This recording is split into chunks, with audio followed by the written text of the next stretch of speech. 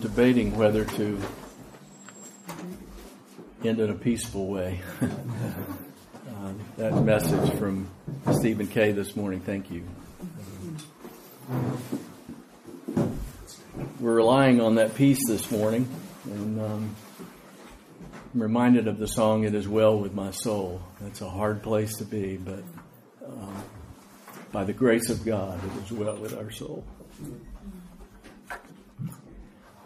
We printed a lot of these, and so I left one in each of your seats as a reminder to ask you to pray for Josh and Hope and their family.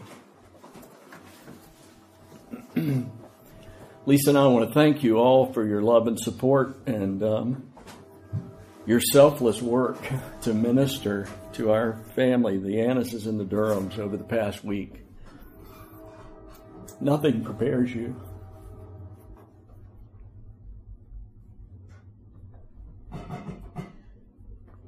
Thank you so much for yesterday, especially Mary and all her hard work. Your presence is proof of the love of God for us, and we're eternally grateful to be yoked together with each of you.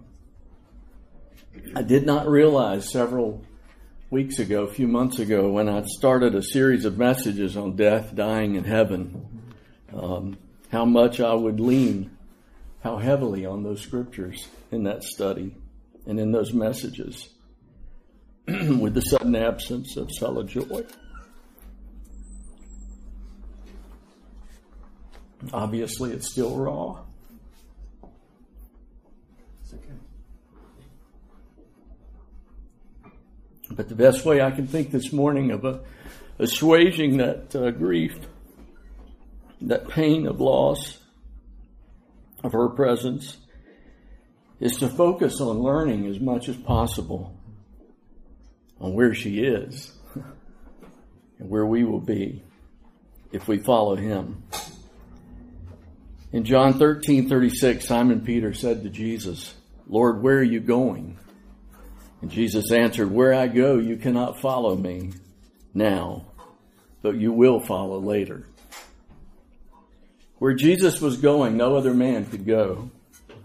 The destination was return to the presence of the Father. But the path he chose in order for us to be able to follow later required being arrested, accosted, beaten, condemned, abused, humiliated, crucified, and buried. Upon his death, Jesus' human soul was in paradise, along with the penitent thief who had received forgiveness by the Lord that day on the cross. On the third day, Jesus' soul was reunited with his physical body. The stone was rolled away, and he walked out of the grave victoriously. At his ascension 40 days later, he returned to the Father and is seated at his right hand, where he ever makes intercession for each of us, his bride, the church. Where Jesus had to go were places that no mere man could go. But because he of his own volition laid down his life as a sacrifice for the sins of all who will believe in his name and confess him before men and follow him in obedience, we will follow him into his presence when we lay down our physical bodies in death at our appointed time. We're clinging to the Word of God this morning by faith, believing in the goodness and faithfulness of God. The scripture says in Romans 8:28 through 30, and we know that God causes all things to work together for good to those who love God, to those who are called according to his purposes. For those whom he foreknew, he also predestined to become conformed to the image of his Son, so that he would be the firstborn among many brethren. And these whom he predestined, he also called. And those whom he called, he also justified. And those whom he justified, he also glorified. That is our hope in Christ. Jesus knew me when he formed me in my mother's womb. He knew everything about me. He knows the number of hairs on my head, and he knows how many are gray. He knows all that's behind, before, and in front of me. And the only way that any of us can ever enter into the presence of God is if we enter by Jesus, the door. He is the way, the truth, and the life. And no man comes to the Father except through the Son. We cannot earn our way into the kingdom of God. We cannot wish our way into His presence. He has revealed the way by stepping out of the eternal presence of the Father, becoming a man with a physical body, encountering all the trials and temptations that every man encounters, yet without sin, and laying down His life as a sacrifice for those who will believe in His name, receive Him into their hearts, and confess with their mouths that Jesus is Lord. When we're moved by the Spirit of God to believe in the Son of God, we're made right in the presence of God. Jesus alone is the propitiation, the appeasement for our sins. And the Holy Spirit's work within us to reveal the truth of God and to develop the character of God within us is all to the glory of God. The Scripture tells us He who knew no sin became sin on our behalf that we might become the righteousness of God in Him. We here this morning know these things to be true. We've experienced them to varying degrees for ourselves, and they resonate with us. His Spirit witnesses to our spirit, and we're hungry and we thirst for more of Him. And in knowing and understanding, to grow in Him into the mature man and woman of God, to the measure of the stature of the fullness of Christ. With that background, I want us to consider this morning and build upon previous messages on death and heaven, to consider some thoughtful, to have some thoughtful considerations, what I'm trying to say, of what the Scripture reveals to us about the three heavens. Again, I want to acknowledge my spiritual mentor and forever friend, Dr. J.L. Williams, for the scriptural exploration that he's done and shared with me over the years, and hopefully I'm building upon that and distributing in a way that honors him. I have to warn you that I'm going to inundate you with Scripture this morning, because God's Word says so much about where He is and where we will follow Him to. So this is kind of a message/study. I'll be reading a few of the verses and referencing the others, and maybe for the expediency of time, it would be better if I just share some of the Scriptures and make available to anyone that wants the notes, the other references. I'd be happy to do that. Just let me know. So first, let's consider what we will call the atmospheric heaven. Genesis 1:14 through 18 reads, "Then God said, 'Let there be lights in the expanse of the heavens to separate the day from the night, and let them be for signs and for seasons and for days and for years, and let them be for lights in the expanse of the heavens to give light on the earth.' And it was so. God made the two great lights, the greater light to govern the day and the lesser light to govern the night. He made the stars also. God placed them in the expanse of the heavens to give light on the earth and to govern the day and the night and to separate the light from the darkness. And God said, 'It was good.' There was evening and there was morning, a fourth day." Here are several points about the atmospheric heaven. In the atmospheric heaven, we see the location of the sun, the moon, the stars, heavenly bodies. It's also where birds fly. Genesis 7:23 and Psalm 104:12 says this, "Beside them the birds of the heavens dwell. They lift up their voices among the branches." The atmospheric heaven is where rain falls from. Genesis 8:2, "The fountains of the deep and the floodgates of the sky were closed, and the rain from the sky was restrained." The atmospheric heaven, man is forbidden to ever worship any of the heavenly hosts there. We see that in Exodus 24 through 6. The atmospheric heaven will one day pass away with intense heat. 2 Peter 3:10. But the day of the Lord will come like a thief, in which the heavens will pass away with a roar, and the elements will be destroyed with intense heat, and the earth and its works will all be burned up. In Revelations 21:1, then I saw a new heaven and a new earth.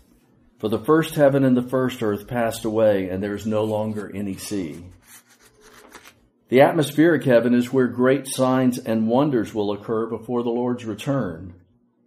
Matthew 24:29 through 30 says, but immediately after the tribulation of these days, the sun will be darkened, and the moon will not give its light, and the stars will fall from the sky, and the powers of the heavens will be shaken. So there's the atmospheric heaven. The second heaven is the heavenly kingdom of Satan. You may never have thought about a heavenly kingdom of Satan. So let's see what the scripture says about this. The second heaven is a spiritual place, not a physical place. It's a realm that the Bible refers to in Ephesians 6:12 when it says, for our struggle is not against flesh and blood, but against the rulers, against the powers, against the world forces of this darkness, against the spiritual forces of wickedness in the heavenly places. The heavenly kingdom of Satan is the sphere where Satan, or Lucifer, was cast down to after he tried to ascend into the highest heaven to supplant God. Isaiah 14:12 through 14 says, how you have fallen from heaven, O star of the morning, son of the dawn. You've been cut down to the earth, you who have weakened the nations. But you said in your heart, I will ascend to heaven. I will raise my throne above the stars of God, and I will sit on the mount of assembly in the recesses of the north. I will ascend above the heights of the clouds. I will make myself like the Most High. And from that posture, Lucifer was cast down to the second heaven, the spiritual realm on the earth. This is also the sphere that Satan will be cast down from to the pit and ultimately into the lake of fire. Revelations 20, verses 1 through 3 says, then I saw an angel coming down from heaven, holding the key of the abyss and a great chain in his hand. And he laid hold of the dragon, the serpent of old, who is the devil and Satan, and bound him for 1,000 years. And he threw him into the abyss and shut it and sealed it over him, so that he would not deceive the nations any longer, until the 1,000 years were completed. After these things, he must be released for a short time. And then in verse 10 of Revelation 20, it says, and the devil who deceived them was thrown into the lake of fire and brimstone, where the beast and the false prophets are also, and they will be tormented day and night forever and ever. So we've established that there is the first heaven is the atmospheric heaven that we can see with our natural eyes. And the second heaven is that heavenly spiritual realm where Satan is at work on the earth. So finally, let's look at what the scriptures say related to the third heaven, or the highest heaven. The third heaven, or the highest heaven, is the dwelling place of God. Deuteronomy 10:14 says, behold, to the Lord your God belong heaven and the highest heavens, the earth and all that is in it. Nehemiah 9:6 says, you alone are the Lord. You have made the heavens, the heaven of heavens with all their host, the earth and all that is in it, the seas and all that is in them. You give life to all of them, and the heavenly host bow down before you. And there's several other references on all of these, but the second point, the highest heaven, or the heaven of heavens, is the location of God's throne. Psalm 11:4 says, the Lord is in his holy temple. The Lord's throne is in heaven. His eyes behold, his eyelids test the sons of men. And Psalm 103:19 says, The Lord has established his throne in the heavens, and his sovereignty rules over all. The highest heaven is the dwelling place of angels. Matthew 18:10 says, and Jesus said, "See that you do not despise one of these little ones. For I say to you that their angels in heaven continually see the face of my Father who is in heaven." The highest heaven is where Lucifer was when he was cast out, as we saw earlier in Isaiah 14. The tabernacle was a shadow or copy of the heavenly. Hebrews 9:23 says, "Therefore it was necessary for the copies of the things in the heavens to be cleansed with these, but the heavenly things themselves with better sacrifices than these." A little complicated. You have to meditate on that one. Verse 22, it said, "Without the shedding of blood, there is no forgiveness." As Tony Evans points out in his commentary regarding these verses, so Christ didn't enter an earthly sanctuary, but into heaven itself to appear in the presence of God for us. In other words, Jesus didn't enter a man-made tabernacle that was a copy and a shadow of God's presence to offer an animal sacrifice that could only provide temporary external purification. This had been done every year over and over. Instead, Christ offered the sacrifice of himself to remove sin, internal and external, once for all, so that he might appear in God's presence for you and I in heaven. Jesus isn't the copy. He's the real thing. His sacrifice doesn't have limited application. It endures forever. The highest or third heaven is the heaven that Christ came from for the incarnation. John 3:31 said, "He who comes from above is above all. He who is of the earth is from the earth and speaks of the earth. He who comes from heaven is above all." And 6:38, "For I come down from heaven, not to do my own will, but the will of him who sent me." The highest heaven or third heaven is also the heaven that Christ ascended to. 2 Corinthians 5:6-9, "Therefore, being always of good courage, and knowing that while we are at home in the body, we are absent from the Lord, for we walk by faith, not by sight. We are of good courage, I say, and prefer rather to be absent from the body and to be at home with the Lord. Therefore we also have as our ambition, whether at home or absent, to be pleasing to him." Jesus passed through the heavens, Hebrews 4:14. Jesus exalted above the heavens, Hebrews 7:26. And Jesus ascended far above all the heavens, Ephesians 4:10. The highest heaven is where Christ sat down at the Father's right hand. Ephesians 1:20-23, "He raised him from the dead and seated him at his right hand in the heavenly places, far above all rule and authority and power and dominion, and every name that is named, not only in this age, but also in the one to come. And he put all things in subjection under his feet, and gave him his head over all things to the church, which is his body, the fullness of him who fills all in all."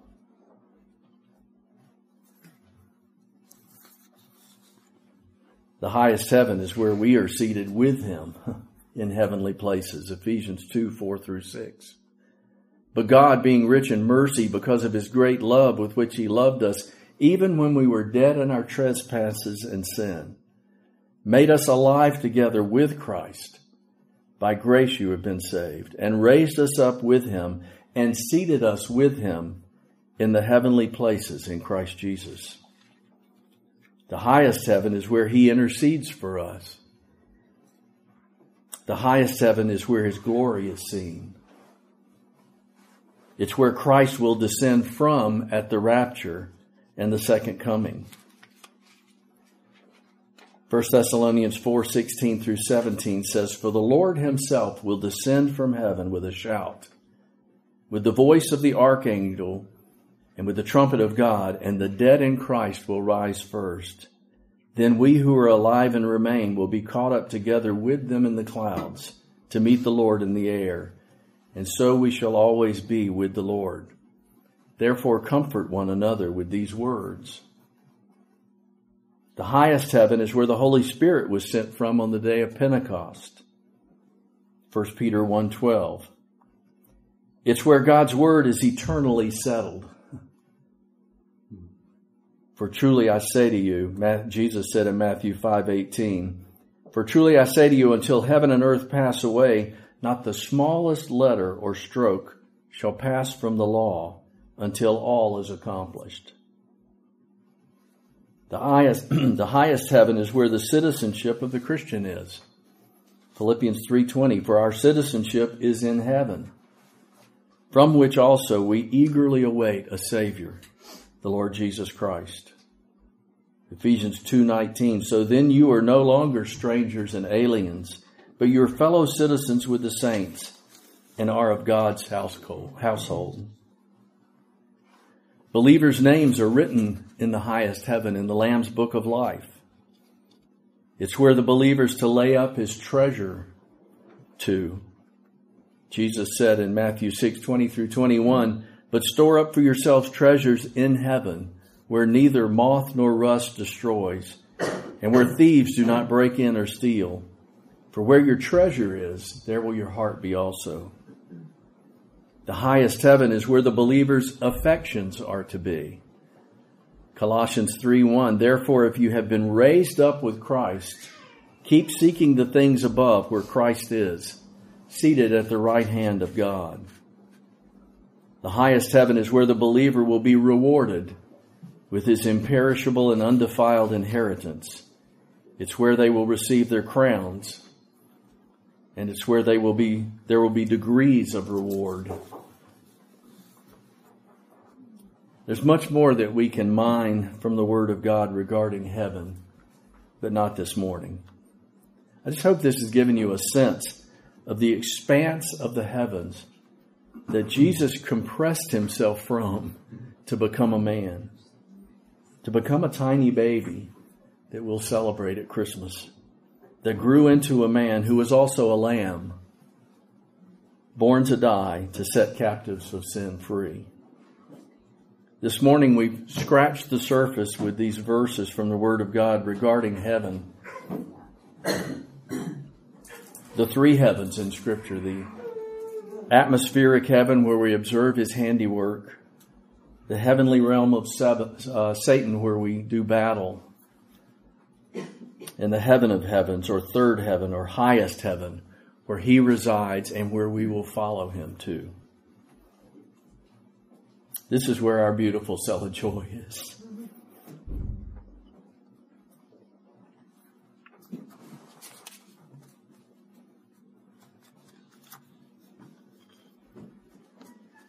Jesus receives the little children unto himself. It's also where other saints that have gone before us are in his presence, awaiting his second coming. The dead in Christ will be raised first, and we who believe in him and are still alive will meet him and them in the air. At his coming, those who have gone before us will be reunited with their glorified bodies, and we will be changed in the twinkling of an eye to be like him. For we shall see him as he is, face to face. I love that thought of seeing Jesus with a twinkle in his eye. In closing, consider the power of these words in 1 Corinthians 15, 50 through 58, where Paul writes this. Now I say this, brethren, that flesh and blood cannot inherit the kingdom of God, nor does the perishable inherit the imperishable. Behold, I tell you a mystery. Not all will sleep, but we will all be changed in a moment, in the twinkling of an eye, at the last trumpet. For the trumpet will sound, and the dead will be raised imperishable, and we will be changed. For this perishable must put on the imperishable, and this mortal must put on immortality. But when this perishable will have put on the imperishable, and this mortal will have put on immortality, then will come about the saying that is written, Death is swallowed up in victory. O death, where is your victory? O death, where is your sting? The sting of death is sin, and the power of sin is the law. But thanks be to God who gives us the victory through our Lord Jesus Christ. Therefore, my beloved brethren, be steadfast, immovable, always abounding in the work of the Lord, knowing that your toil is not in vain in the Lord. Glory to God in the highest. Peace on earth. Goodwill to all men. This morning, consider the goodness of God to provide the way for us to follow Him into the presence of the Father. There's more of us for us to learn and lean on in the days ahead regarding our future with Him and in heaven. But let's pray. Father, I thank you for your word that is such a light unto our path, a lamp unto our feet. Thank you for how your word reveals the truth of Jesus. Jesus was the plan all along. Jesus, I thank you that you, of your own volition, limited yourself from more than we can comprehend. You encompassed all that you've created and more, but you became a tiny baby and lived a life among men to understand where we are. And you did it without sin. And then you laid down your life of your own choosing. No man took your life. You gave it up. Because that was the plan. We can't imagine how difficult that was. But God, we're so thankful that you carried out the plan. Your Father is at work and you are still working and the Holy Spirit is working. And Lord, we recognize that we can look into the heavens and we can see your handiwork. We look into the scriptures and we can see your truth. We look to Jesus and we're set free. When we're set free by the Son, we're free indeed. Thank you, Jesus, for bearing my sin. Thank you, Jesus, for seeing me as I will be. Thank you, Father, that when you look at me, you see Jesus. You see blood covering me, the precious blood of Jesus. Thank you, Lord, that because of Jesus, we've been justified. We thank you that in Jesus we've been given new life, a new creation. We've been given abundant life. And we've been promised eternal life to be in your presence forever. What a glorious gospel. What good news to share with the world around us. Thank you for your power and your glory. We worship you, Lord Jesus, and we look forward to seeing you face to face, that twinkle in your eye that changes us into your image, into your glory. We bless you in Jesus' name. Amen.